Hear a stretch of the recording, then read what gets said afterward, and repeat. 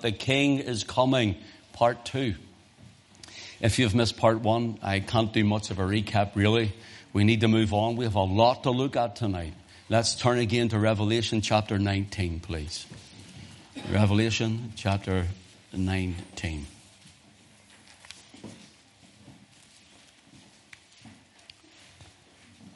And let's just read from verse 11 and keep your Bible open, for we will refer to this chapter amongst other portions of Scripture, but mark this chapter.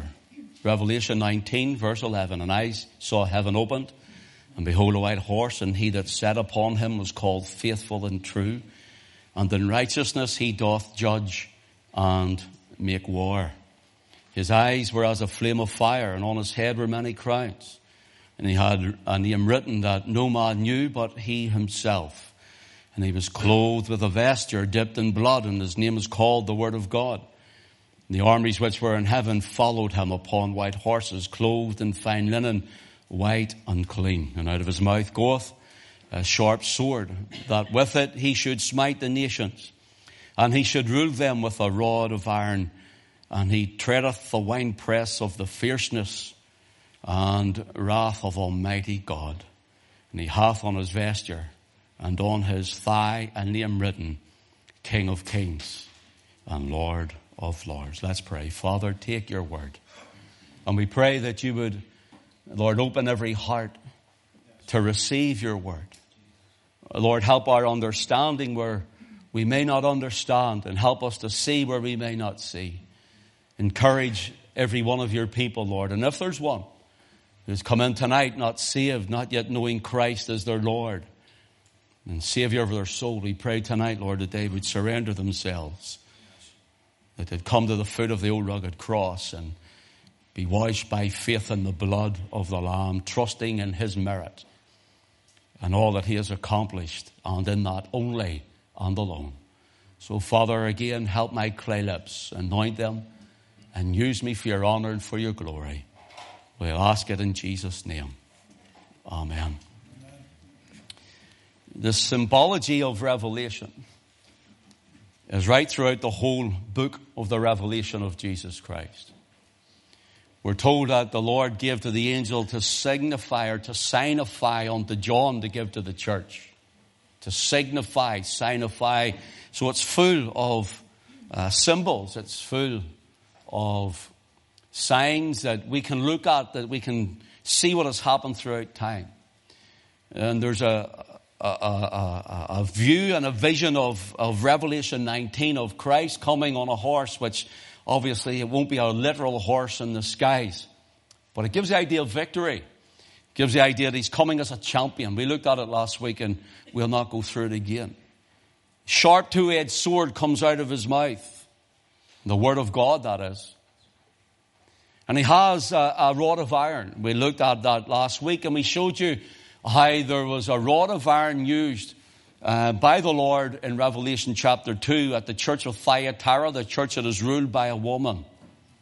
Jezebel is the woman mentioned in Revelation chapter 2 at the church of Thyatira. And we looked at how that is prophetic through time. Then after the pagan Roman Empire had died, there was a deadly wound to the beast. Another beast raised his head. It was healed again, as it were, and it came up as a papal beast. And from that we have it then as a woman rides the beast of Revelation into the book of Daniel. We looked at, remember the man with the head of gold, Nebuchadnezzar's dream? From Babylon, Nebuchadnezzar, the king of Babylon, now art this head of gold. And then he had his chest and arms of silver, speaking of the Medo-Persian king that would come through time. And then the bronze of the midriff would have been of Alexander the Great. And then the legs of iron, and then the feet part of iron and part of clay, leading into the 10 kingdoms that were around the pagan Roman Empire that attacked Rome and had to fall down the deadly wound of the beast. And then, of course, the little horn would arise up as it's known. Now, I have done this teaching on PowerPoint. You can find it in Nebuchadnezzar's dreams, something that's entitled like that. Over 4 weeks we did it. I can't go into it in detail. But notice from that comes the area covered is where the European Union is today. And so that beast system with the woman still riding the beast. We looked at the false religions of the world, who all claim different things, but now being brought under, and also Protestants, brackets, so-called Protestant churches amalgamating and ecumenizing with Rome and every other religion around the world. Judaism is being represented, and Islam is represented, and Orthodoxy is represented, and Hinduism is represented, all coming together around the Pope. And so we see this woman, this church system, this harlot, riding the beast also throughout Europe, but it's bigger than that. That's where it's resemblance and relative, I should say, to us in Europe, and this part of this little spot in Europe called Ulster. And notice here we find that with this whole European Union and the whole Brexit thing, I'm not going to go into Brexit tonight again. But how we need to be out of that, because we're going to look tonight in the Lord's will and with the Lord's help, that the European Union will fall. And it's not only just in Rome and it's all those ecclesiastical body, but that ecclesiastical body or those religions are worldwide, they're global. And they're spiritual. They're in every country around the world. And so we're going to look at it. It's also a monetary system and a governmental system around the world. It's the European Union. Then they're trying to join Mexico and the South Americas with North America and Canada and make it into another global bloc. Why do you think all the migration's happening at the minute?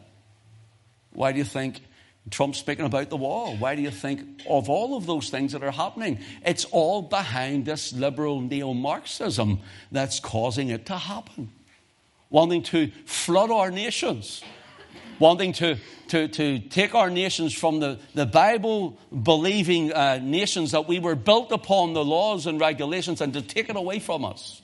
It's happening across the nations of Europe. They're trying to build a United Nations, pardon the term, nations that are united of African nations. And then there's the ASEAN nations of the East, the Asian, ASEAN it's called. It's the Asian, Southeast Asian nations have come into a conglomeracy together. And so they're trying to build it into blocks. Why? They can control people easier when they're in blocks. Alison and I, 20 years ago, were missionaries in Romania. And we were in a city, it's I think it's their second or third largest city, and it's called Timișoara. And our Romanian guide that was with us and interpreter, he brought us around these apartment blocks, and there was rows of them, and any amount of them, I'm sure. Our brother Ronnie has seen things like this in Poland. And under the Eastern European bloc, they had all these apartment blocks, but they're just like blocks of old flats, and there's miles of them. And we asked, well, why are there so many? It's because under communist rule, they were able to control the people easier. Able to block them in. And all of these things are happening still in our world today. Only they're doing it now with nations to control that way. But you see, the Bible tells us, we looked at it last week, that the Lord is on his way. I don't know the day. I don't know the date. We don't know the hour. But Christ, the King, is coming. He's coming. And how is he coming? Many think, well, he's going to come and things are going to be great and just all those nations are going to walk wonderfully up into Jerusalem. And that's not how it's going to happen at all. He's coming to rule with a rod of iron. He's coming to smite the nations. He's coming to judge and to make war. He's coming to rule. Listen to what Jude says. It's only one chapter of Jude's epistle, verses 14 and 15. Behold, the Lord cometh with 10,000s of his saints. Verse 15. To execute judgment, notice, upon all, and to convince all that are ungodly among them of all their ungodly deeds, which they have ungodly committed, and their hard speeches, which ungodly sinners have spoken against him. Do you see every time you turn on your radio, whether you watch television or whatever you're doing, and you see all the ungodliness, whether you're in workplace or in the street, and all of that ungodliness, they will all answer to that. They'll all answer for that to God. For Christ is coming, and that's why James says he's coming. And he's coming to judge. He's coming to make war. Will you turn with me to Luke's Gospel, chapter 17? Please mark Revelation 19. Luke's Gospel, chapter 17. and verse 26. Listen to the words of the Lord Jesus himself. Luke 17, verse 26. As it were in the days of Noah, so shall it also be in the days of the Son of Man. In other words, speaking of his second coming. They did eat, they drank, they married wives, they were given in marriage until the day that Noah entered into the ark and the flood came and destroyed them all. Notice, going back to Genesis chapter 6, you want to know what the world was like, what the world is going to be like at the coming of Christ. Go to Genesis 6 when you go home and read it. Violence filled the earth. There was sin abounding everywhere. And so when the Lord, he brings our minds back to Noah and he says, as in the days of Noah, so will it be when he comes again. I think we're there, aren't we? We're very close to it if we're not. I think we're there and getting closer. But notice what he says. So the waters prevailed on the earth, and that was the flood or the deluge in Noah's day. Look at verse 28. Likewise also, as it was in the days of Lot, they did eat, they drank, they bought, they sold, they planted, they builded. The same day that Lot went out of Sodom, it rained fire and brimstone from heaven and destroyed them all. Even thus shall it be in the day when the Son of Man is revealed. In other words, when we see him coming, they're going to be like the days of Lot in Sodom. And you can find out, if you were to go home and write Genesis 19, read about the account of the two angels that come to Sodom and Gomorrah to destroy it because of their sin. And even the men of Sodom in that day says, let us send out the two men that we may know them. And the word know is the exact same word that's used for Adam knew his wife Eve. It's the same word. And Jesus says this will be prevalent in our land, in our nations. It will be prevalent in the world when he returns. This time, it isn't water. This time, it's fire. Turn with me to 2 Thessalonians chapter 1, please. 2 Thessalonians chapter 1, please. And let's just read down from verse 7. Let's go from verse 6. Seeing it is a righteous thing with God to recompense tribulation to them that trouble you, and to you who are troubled, rest with us. Notice, when the Lord Jesus shall be revealed from heaven with his mighty angels. Did you read that there? So you can see how Jesus says, when he's revealed, it'll be like Sodom. When he's revealed, it rained fire and brimstone. Now let's continue on. Paul writes, in flaming fire. How will he be revealed? In flaming fire. What will he do? Taking vengeance on them that know not God and that obey not the gospel of our Lord Jesus Christ. And I want to ask you something, church, tonight. Whenever we hear these words, it's so aggressive against the sinner. It's so unrighteous in their eyes that God would judge them for living a life, for doing what they do and being who they are. And they think it's really harsh and wrong and bad of us to tell people of it. But really, we love them so much, we want to tell them it. It's not through hate that we tell the gospel. It's not through hate that we tell them of a coming Christ. It's not through hate that we warn them of a judgment to come. But rather because we don't want them to end up in a lake of fire. It's through love. But truth hurts. One old Puritan once says, I think it was Samuel Rutherford off the top of my head, he said, truth seldom goes without a scratched face. And when you tell the truth, you're going to have a scratched face. And people will detest us, and people will hate us. And the more time rolls on, should Jesus tarry, we'll find that we will become even worse in the eyes of the world. But hang fast. Hold fast that which the Lord has given thee. Because the King is coming. Amen. The King is coming. Notice this also.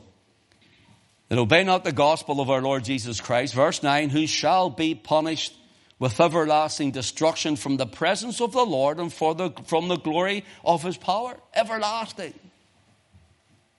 Everlasting. When he shall come to be glorified in his saints and to be admired in all them that believe. When Jesus comes, I'm looking for him to come. I'm praying that he would come. I would love him to come right now. And I want to admire him for what he's done. I want to admire him for rescuing me I want to admire him for forgiving me, for loving me when I was unlovable, for reaching me when I was unreachable, for helping me when I was unhelpable, for his patience and his kindness and his goodness and his mercy and his compassion and his love and his long-suffering and his gentleness toward me. I admire the Lord Jesus Christ. I admire him with all my heart. He's my Savior, my Redeemer. He's my Lord. He's my Master. And he's my King of Kings and the Lord of Lords. And he's my friend. Amen. Friend, what about you? Have you obeyed the gospel of our Lord Jesus Christ? Have you obeyed him? For when he comes, I will admire him. I'll admire him because, Lord, what would you ever see in me? Let's be honest. What would he ever see in me? And notice here, there will be those who will be punished with everlasting destruction, and there will be those who will be glorified, and we will admire him. Go with me again to Revelation 19, please. Revelation 19. We're going to start getting into a little bit here more of a teaching. I'm going to try and come out of the preaching mode, because once I go into the preaching mode, I find it hard to get out of it. I'm going to try and get into the teaching mode. Verse 9 of Revelation 19 says, and he saith unto me, right, blessed are they which are called to the marriage supper of the Lamb. And he said unto me, these are the true sayings of God. Notice the marriage supper of the Lamb. Let your eye please run down to verse 17. And I saw an angel standing in the sun, and he cried with a loud voice, saying to all the fowls that fly in the midst of heaven, come and gather yourselves together unto the supper of the great God. What's the difference? The marriage supper of the Lamb, and there's the supper of the great God. The marriage supper of the Lamb is for the redeemed. The bride of Christ at the wedding feast with their bride. The marriage or the supper of the great God is for every horde and demonic foul spirit to feast before they're cast into hell. Every lost soul, every damned man and damned woman. What supper do you want to sit at? What supper do you want to be at? What table would you like to be at? I want to be the marriage supper of the Lamb. I'm going to be at the marriage supper of the Lamb. Do you know why? Because I've put my trust in the Lord Jesus Christ. Saved by grace through faith in him alone. Will you turn with me to Matthew 22, just for some reading? I might have to jump across some of this just for time's sake. Matthew chapter 22, please. Let your eye we'll start reading from verse 1, please. And Jesus answered and spake unto them again by parable, and said, the kingdom of heaven is likened unto a certain king which made a marriage for his son, and sent forth his servants to call them that were bidden to the wedding, and they would not come.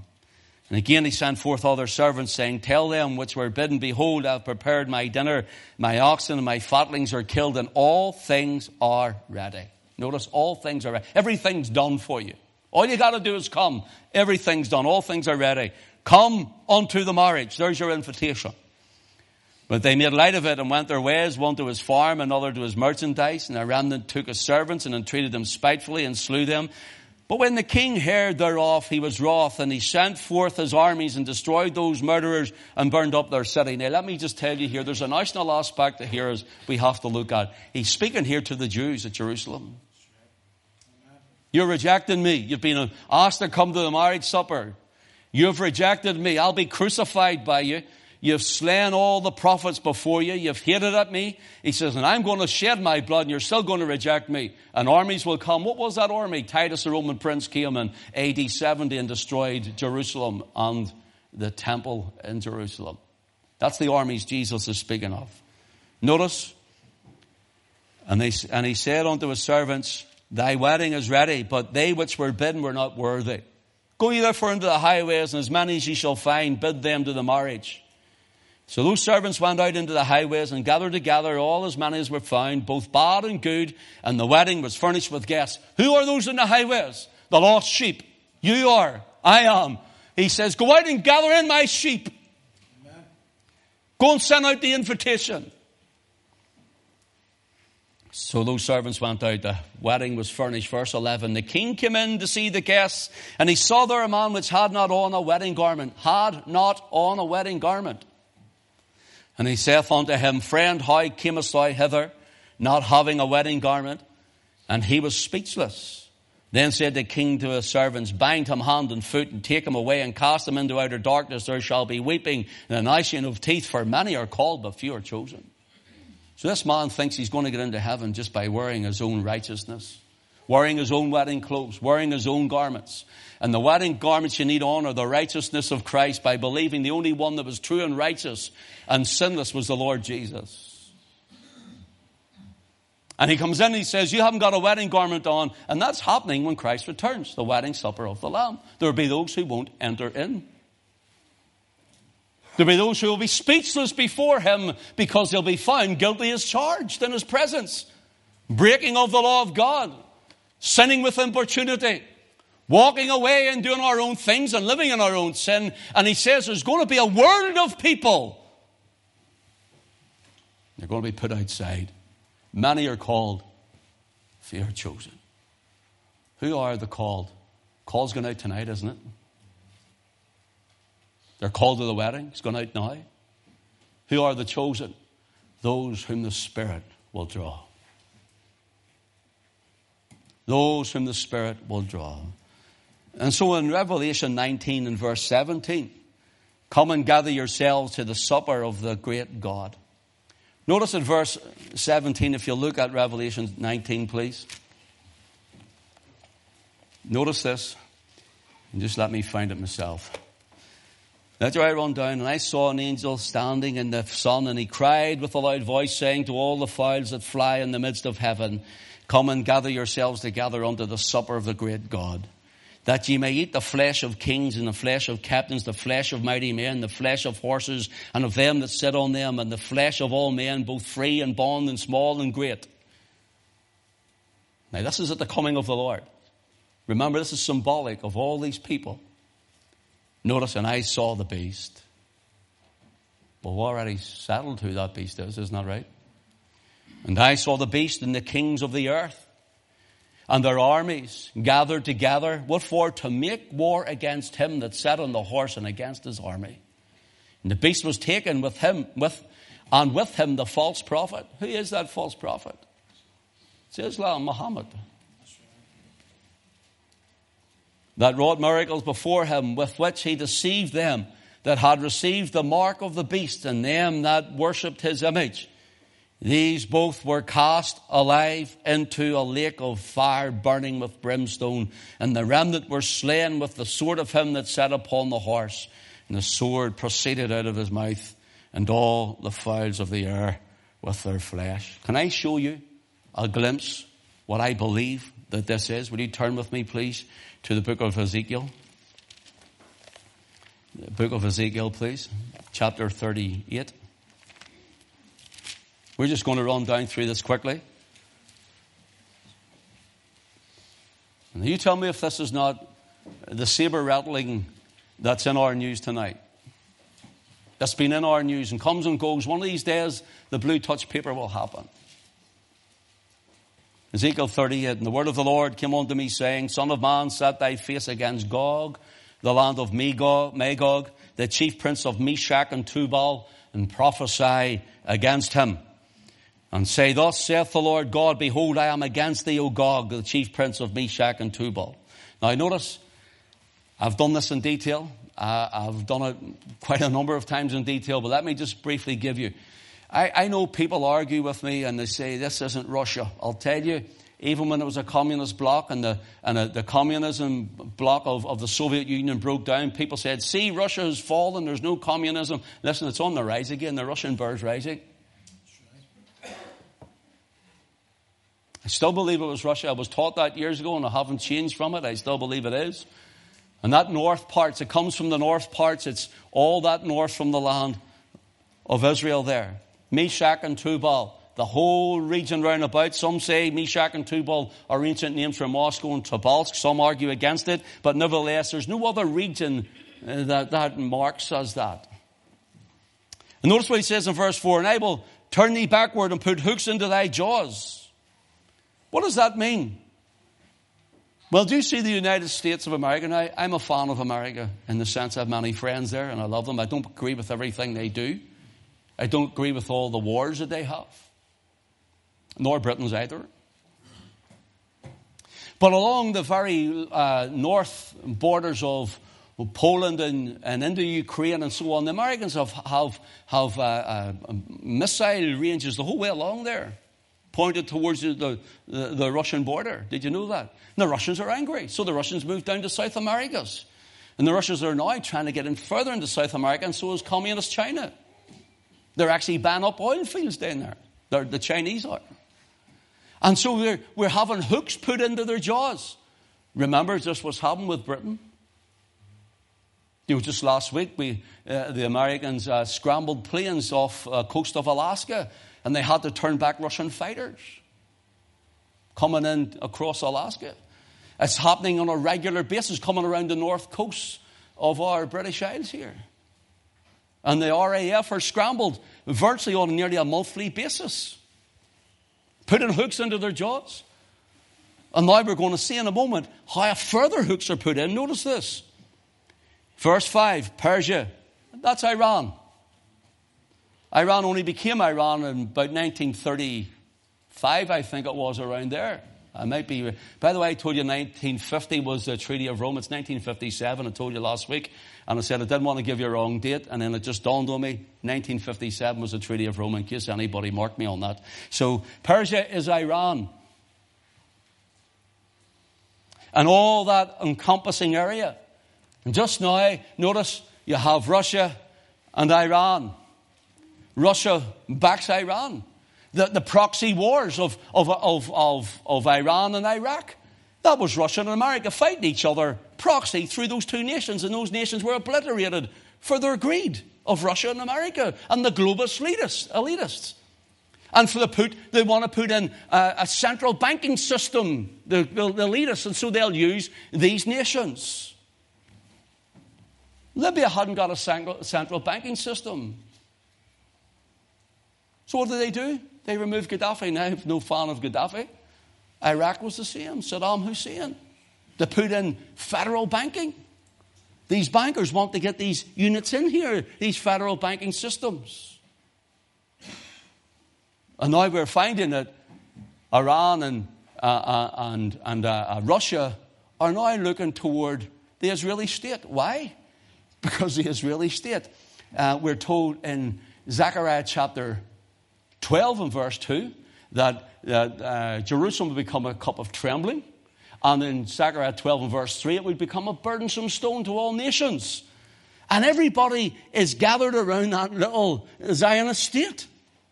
And there's going to be war. You see, they're there for World War III. Because there's going to be those who love them.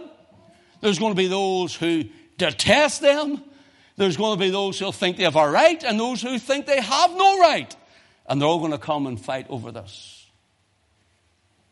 Over that little piece of land. By the way, do you know who really owns the land? God owns it. Nobody says the land is mine. The land is mine.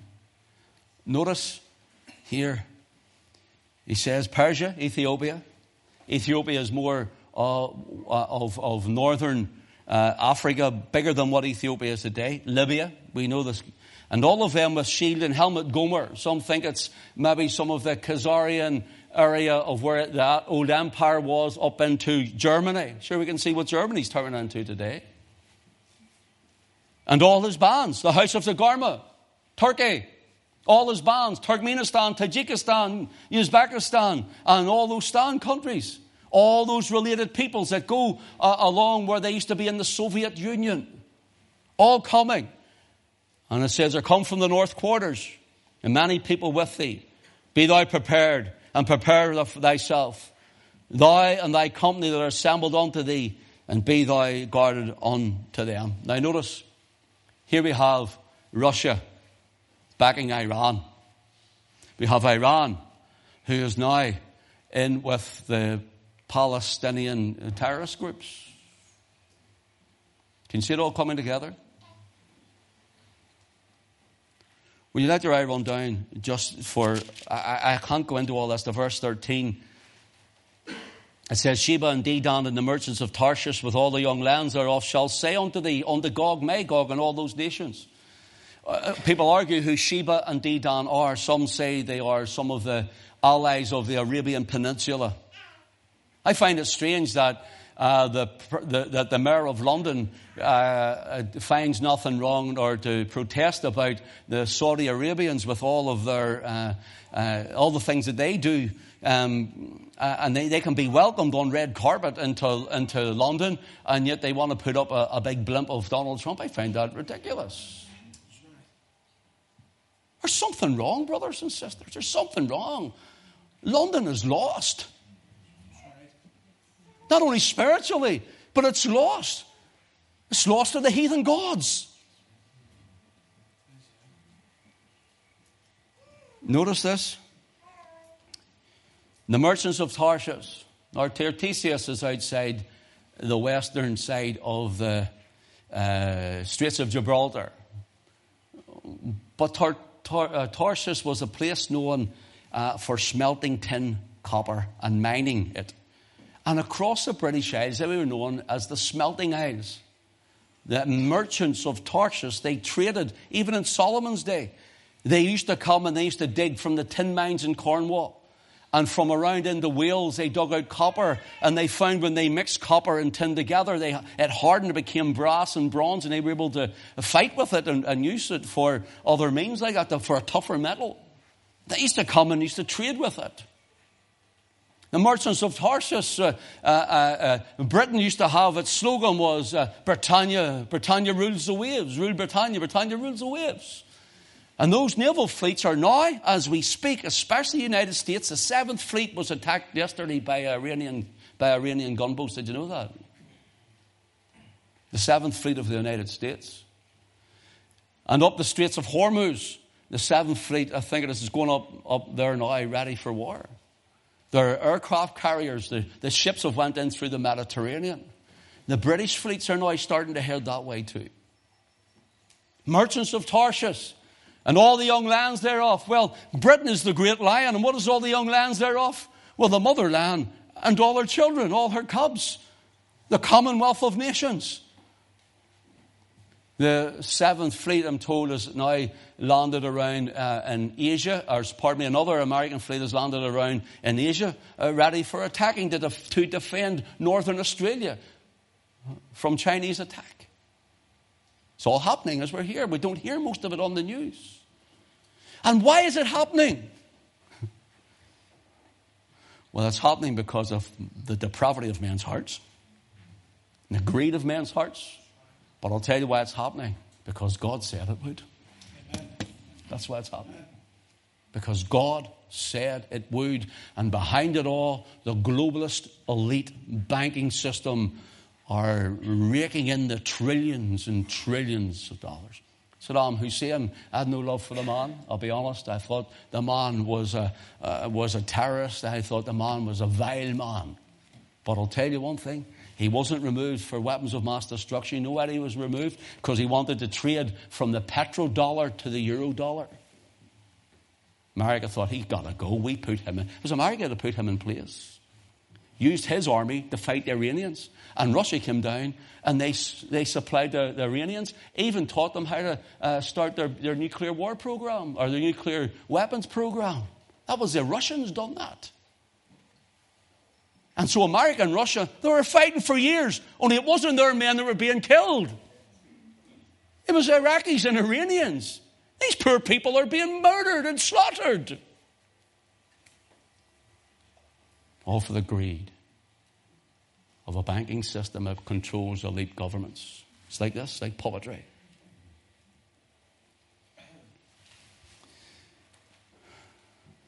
Will you let your eye run down, please? Let's go to chapter 39, Ezekiel 39. You can read all of that when you go. It's a little bit complicated. Verse 4. Notice what it says. Thou shalt fall upon the mountains of Israel, thou and all thy bands, and the people that is with thee, and I will give thee, what does it say, unto what? Ravenous birds, to beasts of the field to destroy. So can you see in Revelation 19, this is happening, and there's a supper of the great God. God's given them to the ravenous birds. Now, not literal birds. It gives the idea over to demonic spirits, fighting, murdering, killing, and slaying one another. But Christ must come, or else man will waste himself, and this earth will become a smoking cinder.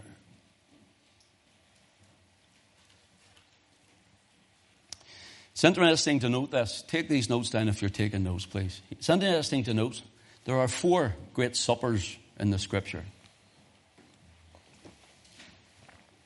And every one of them speak of Calvary. And every one of them,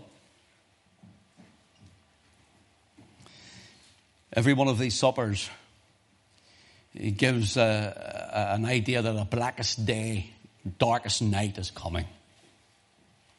For example, we have the Passover supper of Israel in Egypt, when the death angel would come through and he says, take the lamb, the Passover lamb.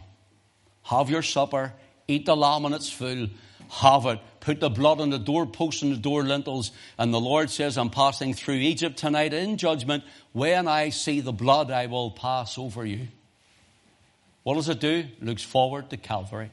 It's a shadow of Calvary, that the Lamb of God, the Lord Jesus Christ, would shed his precious blood, and that we would be redeemed through that blood.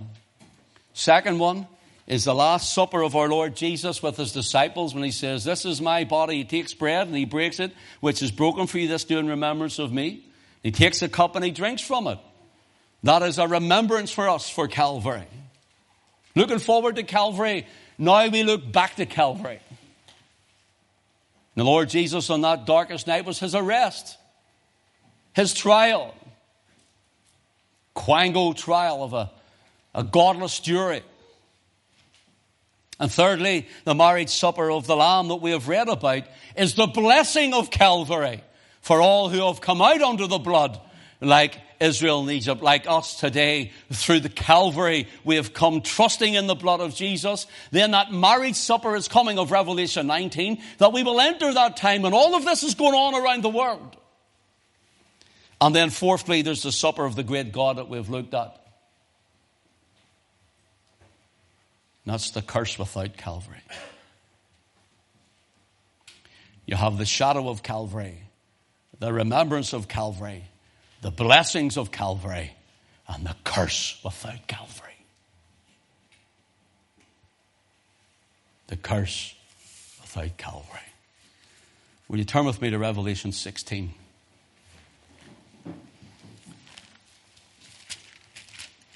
Is everyone with me okay? Isn't the Bible a wonderful book, isn't it? Isn't it fantastic? People say there's no God. Do you know you'll not find prophecy like that? Not find prophecy in the Quran. Do you know that? It's not in it.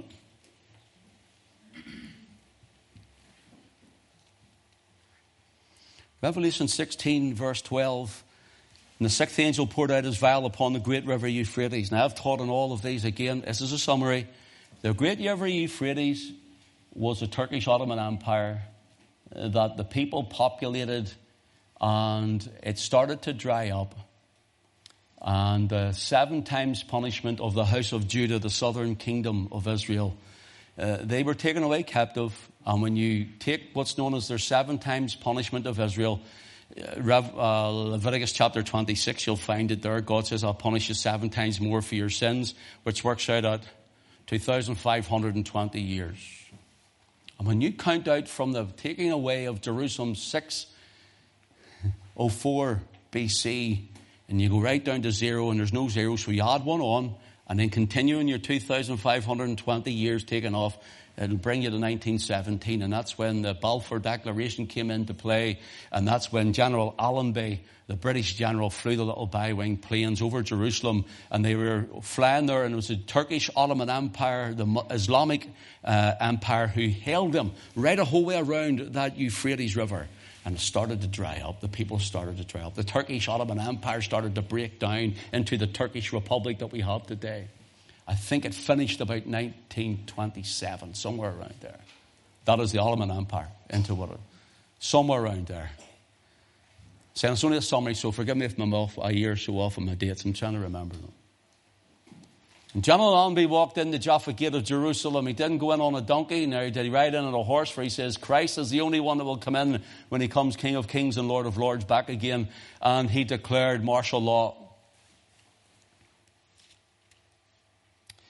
When they flew those little bi-wing planes over, it fulfilled Isaiah 31 and verse 5. As birds flying, so will the Lord of hosts defend Jerusalem. And passing over, he will defend it and deliver it and so on. They saw, as it were, little birds flying. And they dropped their weapons without a bomb being dropped and without a shot being fired. And he surrendered to 2 wee soldiers standing outside. Isn't that tremendous, isn't it? Now listen. The river Euphrates dried up, and that was the Turkish Ottoman Empire. And it dried up to make way for the kings of the East might be prepared. And the kings of the East, when you take it from where the Middle East is and you go further east, you have nations like India and Pakistan. You have nations like China, Japan, Korea, North Korea, and so on. I've taught all of this in extent.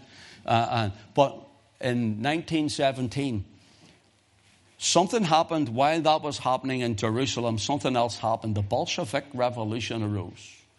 Marxists and Leninists all came up, and they slaughtered millions of professing Christians. Millions of them. Don't hear much about that, so you don't. I mean, like, I think it's over 100 million died. And what they did was, when they then, that started, the Soviet Union would grow out of that, communism would grow out of that. And there was a little man in Russia called Mao Zedong.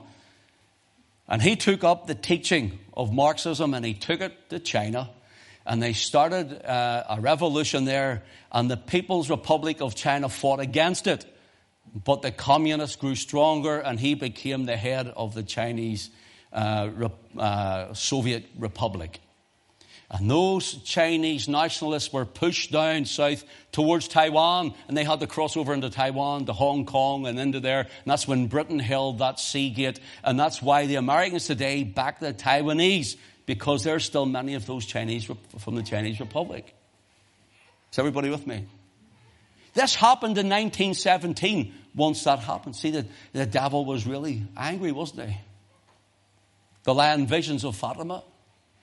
3 shepherd children said they saw a vision of Mary and Fatima in Portugal. And Mary says, go consecrate Russia to my Immaculate Heart. And so the armies of Fatima arose, and the blue flag of Mary started. Hello, there's the blue flag, the blue background is of the European Union today. Can you see it all coming together? Is everybody with me all right? Just giving you world events as it happened. Notice, Revelation 16.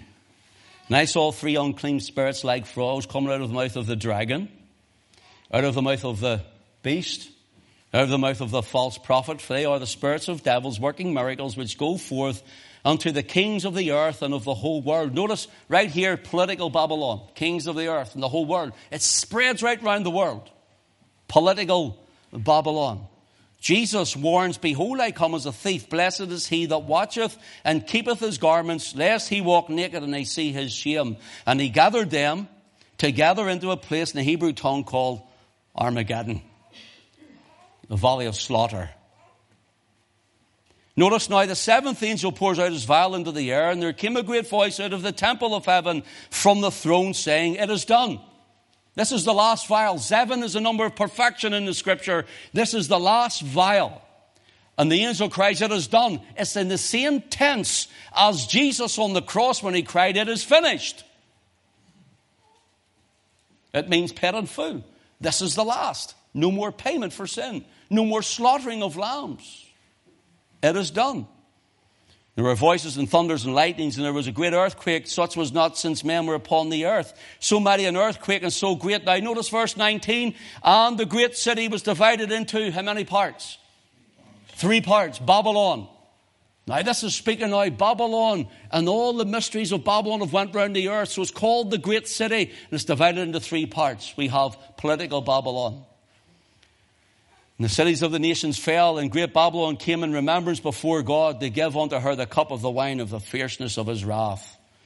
And then you can read on about the destruction after that we have read about, the supper of a great God. Into chapter 17. And there came one of the 7 angels which had 7 vials, and talked with me, saying unto me, Come hither, I will show unto thee the judgment of the great whore that sitteth upon many waters, with whom the kings of the earth have committed fornication, and the inhabitants of the earth have been made drunk with the wine of her fornication. Let your eye run down, please, to verse 5. And upon her forehead was a name written, Mystery Babylon the Great, the mother of harlots and abominations of the whole earth. Right here, ecclesiastical Babylon. This is where, when Christ is returning now. Ecclesiastical Babylon. This is not just Rome, but all the ecumenizers. This is the apostate Protestantism. Listen, this is the unbelieving Jews.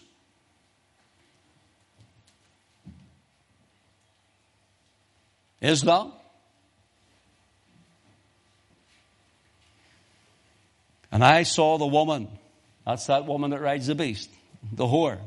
Drunk with the blood of the saints and with the blood of the martyrs of Jesus. And when I saw her, I wondered with great admiration. Notice that. I have to go on again. Let your eye run down to verse 14. These shall make war with the Lamb, and the Lamb shall overcome them. For he is Lord of lords and King of kings. And they that are with him are called, chosen, and faithful. So she sits on many waters in the next verse. In the multitude, people, where the whore sitteth, of peoples, multitudes, nations, and tongues. So people speak, I'll do more on the book of Revelation sometime, but people speak about there's going to be a big monster coming up out of the sea. Literal big monsters and all. Listen, brothers and sisters, what are they eating? What are they on? The sea in Scripture is peoples and tongues and nations. Sea represents people in the Scripture. Mountains aren't just all mountains of Israel. They represent the mountains of the nations of Israel. The nations of the people. And so notice this. She's now around all the nations. We have it economical then in the next chapter. Verse 2 of chapter 18. And he cried mightily with a strong voice, saying, Babylon the great is fallen, is come, and is come the habitation of devils, and the hold of every, what is it? Foul spirit, and cage of every unclean and hateful. You see the resemblance in it all now. For the nations have drunk of the wine of the wrath of her fornication, and the kings of the earth have committed fornication with her, and the merchants of the earth have waxed rich through the abundance of her delicacies. And I heard another voice from heaven saying, and I want to say this to the men of Ulster who are ecumenizing, come out of her, my people! That's right. Come out of her. Not go into her. Come out of her. Come out from among them and be ye separate. Why? That ye be not partakers of her sins, and that ye receive not of her plagues. For her sins have reached up to heaven, and God hath remembered her iniquities. Right there, economical Babylon. Verse 10, standing afar off, for the fear of the torment, saying, Alas, alas, that great city Babylon, that mighty city, from 1 hour thy judgment is come, and the merchants of the earth shall weep and mourn over her, for no man buyeth her merchandise any more, the merchandise of gold and silver and precious stones, and so on. Can you see that? Economical Babylon. Political. Ecclesiastical. Economical. It's the world system that we live in today. I'm going to close. Thank you for your attention. Revelation 19, please. Were somebody just falling asleep that I shouted there, were you? It's warm in here, isn't it? I seen a few heavy eyelids there. I thought I'd just waken some up. I'll say this just, maybe I shouldn't, but I was in, years ago, I was trying to learn to preach. Still trying to learn. And I used to preach in the open air 4 times a week. Just preaching 4 times a week. I'd preach in every meeting, and I remember there was a wee church up the Shankill Road in Belfast, and they asked me to come and preach. And there was a wee woman, a pensioners meeting with mostly pensioners, and Alison will tell you, she went with me one afternoon, and they feed them first, and then they give them the word. And it's warm, nice and comfy. So they feed them. Next thing you see them all. So I learned how to do wee tricks to keep them awake. Thus saith the Lord. I think I done that there whenever I... And some of my open air preaching come into it at the time. And I think there whenever, because of the heat there, I could see a few heads starting to bob, and I thought, yeah, they're either agreeing with me or they're starting to nod down. They're going... Look what it says, if you will, Revelation 19 and verse 20.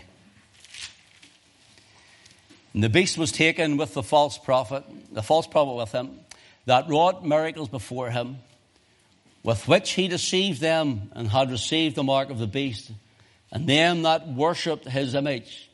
These both were cast alive into a lake of fire burning with brimstone. Isn't that horrific? Isn't that horrific? Who wants anybody to go there?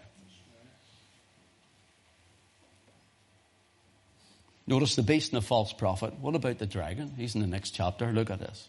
And I saw an angel come down from heaven, having the key to a bottomless pit, and a great chain in his hand. He laid hold on the dragon, that old serpent, which is called, what's his name?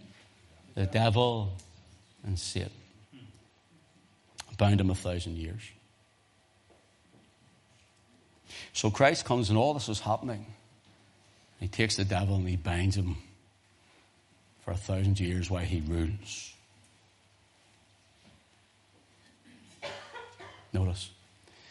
And cast him to the bottomless pit and shut him up and set a seal upon him. He should deceive the nations no more until the 1,000 years should be fulfilled. And after that, he must be loosed a little season.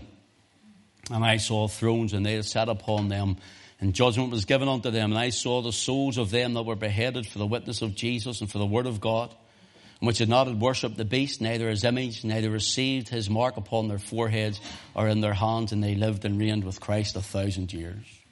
Now listen, receiving the mark in their foreheads, his name in their forehead.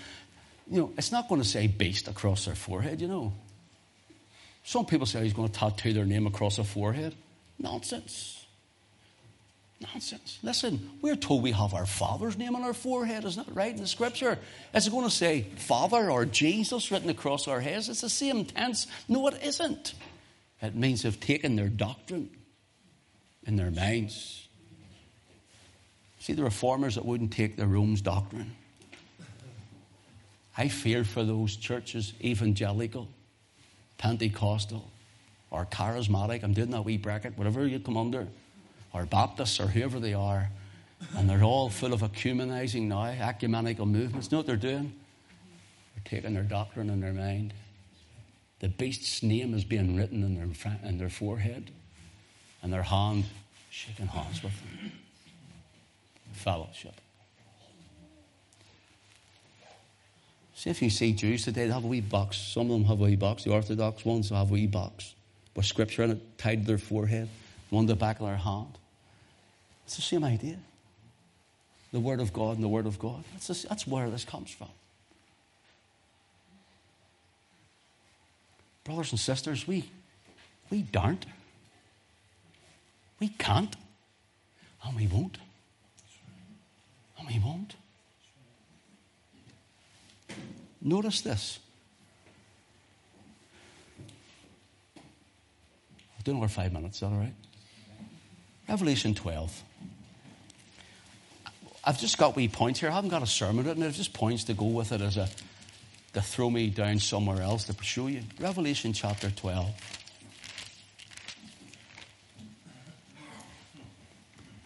Verse 1, and there appeared a great wonder in heaven, a woman clothed with the sun and the moon under her feet, and upon her head a crown of 12 stars.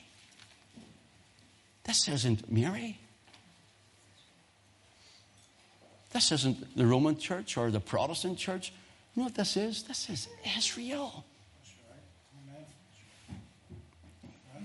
Notice, the woman was clothed with the sun, the moon under her feet, and upon her head a crown of 12 stars. See in Genesis 37, read it when you go home. It's the story of Joseph coming to his dad and his brothers and saying, "Your stars, I had a dream, and the sun and the moon were my mum and my dad, and the 11 stars, I'm the 12th, are going to bow down to me." Remember, and they throw him into the pit. That's a symbology from Genesis chapter 12 brought into the book of Revelation, because it speaks of Jacob, Israel, and his sons and their seed. And Israel were scattered. Israel were scattered.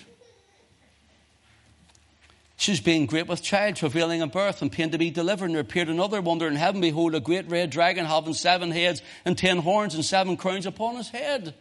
This is the same beast that we'll read in Revelation 13. And the stars of heaven did cast him to the earth, and the dragon stood before the woman which was ready to be delivered, and to devour her child as soon as it was born. And she was brought forth a man child who was to rule all nations with a rod of iron. See the language. Who is that man? It's the Lord Jesus Christ. We've already established that. And she brings him forth. I want to ask you, did the church bring forth Christ, or did Christ bring forth the church? Christ brought forth the church. So it can't be a church. It's Israel, the woman. And the woman fled into the wilderness. Where's that? When the house of Israel, first of all, across Europe, and then later the house of Judah were scattered all over.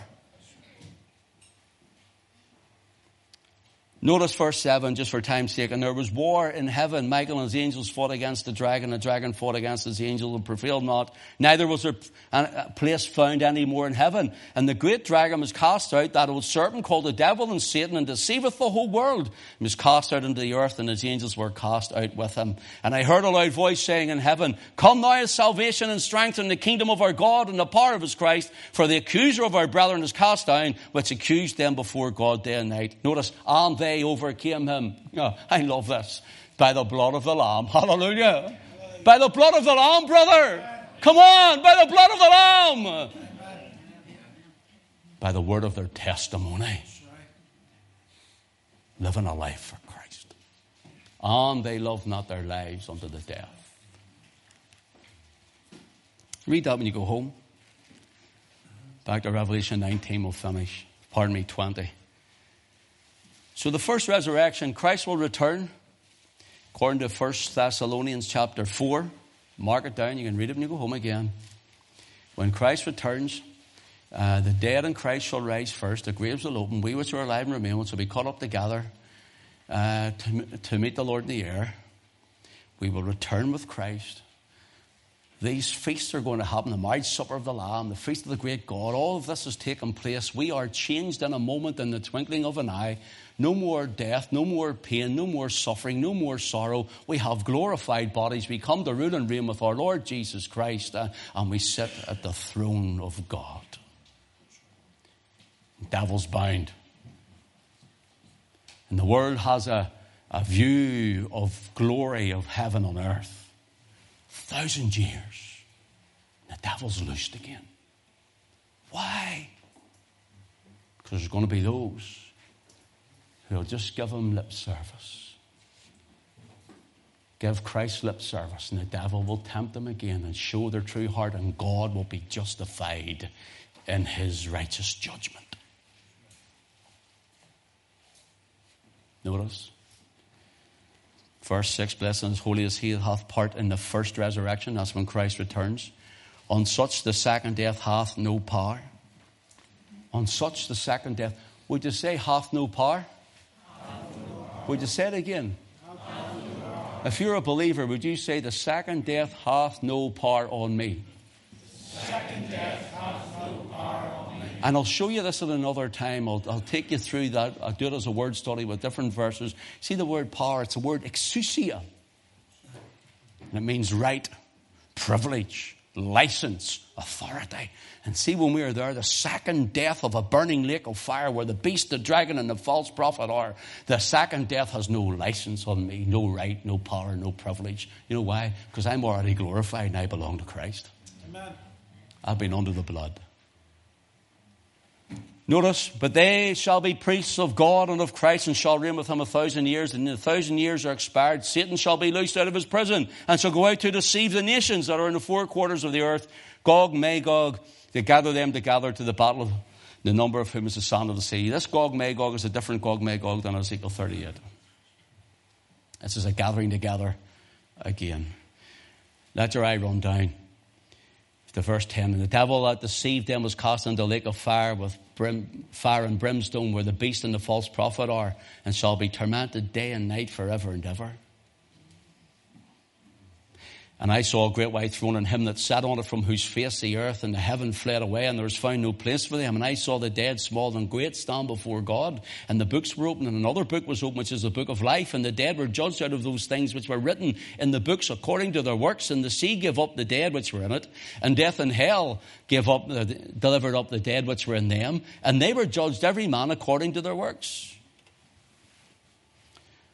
And death and hell there is really the regions of the dead or the grave. No more death. Death and hell were cast into the lake of fire. Notice the beast, the dragon, the false prophets there. Even the very sense of death, all of hell is in it. And it says this is the second death.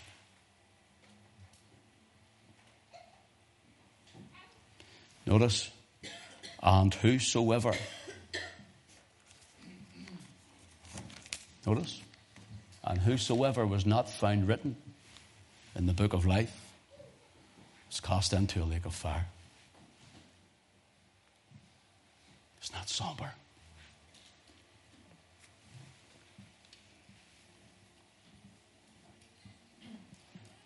See, because of Christ, it has no power in me. It has no right to me. It has no privilege to call me.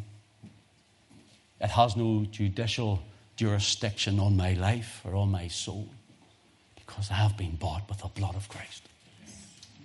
I've trusted in the blood of Christ. I believe in the power of the blood of Christ.